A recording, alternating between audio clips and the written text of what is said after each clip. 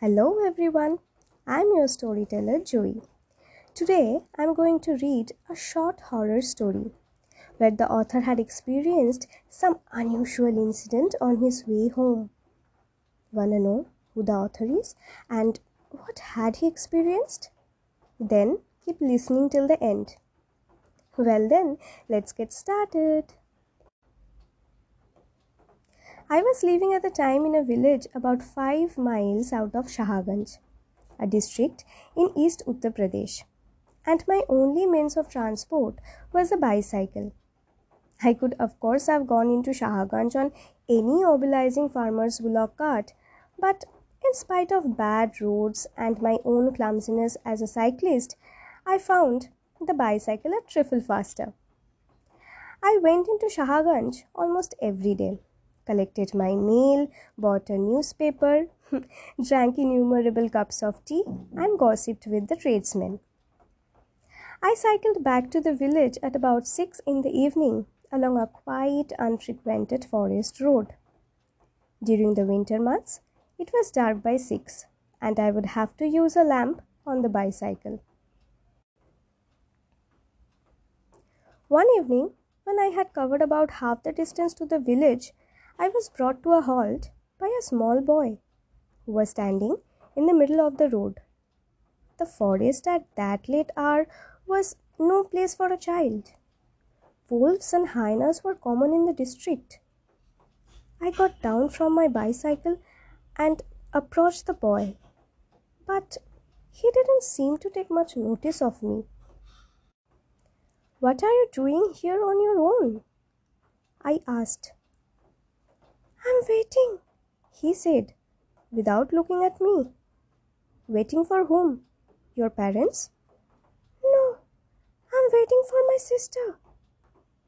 "Well, I haven't passed her on the road," I said. "She may be farther ahead. You had better come along with me. We will soon find her." The boy nodded and climbed silently onto the crossbar in front of me. I have never been able to recall his features. Already it was dark, and besides, he kept his face turned away from me. The wind was against us, and as I cycled on, I shivered with the cold. But the boy did not seem to feel it. We had not gone far when the light from my lamp fell on the figure of another child, who was standing by the side of the road. This time, it was a girl. She was a little older than the boy, and her hair was long and windswept, hiding most of her face. "Here's your sister," I said. "Let's take her along with us." The girl did not respond to my smile, and she did no more than nod seriously to the boy. But she climbed up on my back career and allowed me to pedal off again. Their replies to my friendly questions were monosyllabic, and I gathered that they were wary of strangers.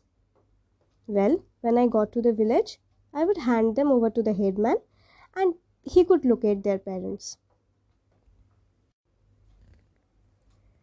The road was level, but I felt as though I was cycling uphill. And then I noticed that the boy's head was much closer to my face, that the girl's breathing was loud and heavy, almost as though she was doing the riding. Despite the cold wind, I began to feel hot and suffocated. I think we would better take a rest," I suggested. "No!" cried the boy and the girl together. "No rest!" I was so surprised that I rode on without any argument, and then, just as I was thinking of ignoring their demand and stopping, I noticed that the boy's hands, which were resting on the handlebar, had grown long and black and hairy. My hand shook and the bicycle wobbled about on the road. "Be careful!" shouted the children in unison. "Look where you're going!" Their tone now was menacing and far from childlike. I took a quick glance over my shoulder and had my worst fears confirmed. The girl's face was huge and bloated. Her legs, black and hairy, were trailing along the ground. "Stop!" ordered the terrible children. "Stop near the stream." But before I could do anything, my front wheel hit a stone and the bicycle toppled over.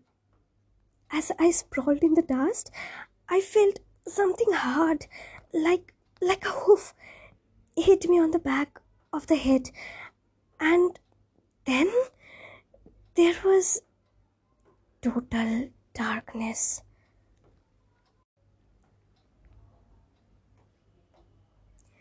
When I recovered consciousness, I noticed that the moon had risen and was sparkling on the waters of a stream. The children were not to be seen anywhere. I got up from the ground and began to brush the dust from my clothes. And then, hearing the sound of splashing and churning in the stream, I looked up again. Two small black buffaloes gazed at me from the muddy, moonlit water. So, the story ends here. This is a short story named The Haunted Bicycle from the book Time Stops at Shamli, written by Ruskin Bond. What do you think? Did the author experience this in real, or was it his dream? Share your thoughts by writing a mail to me, and also if you have any story requests, just drop a mail to your storyteller Joey. Well then, this is all for today. Follow and keep listening to your storyteller Joey. Thank you.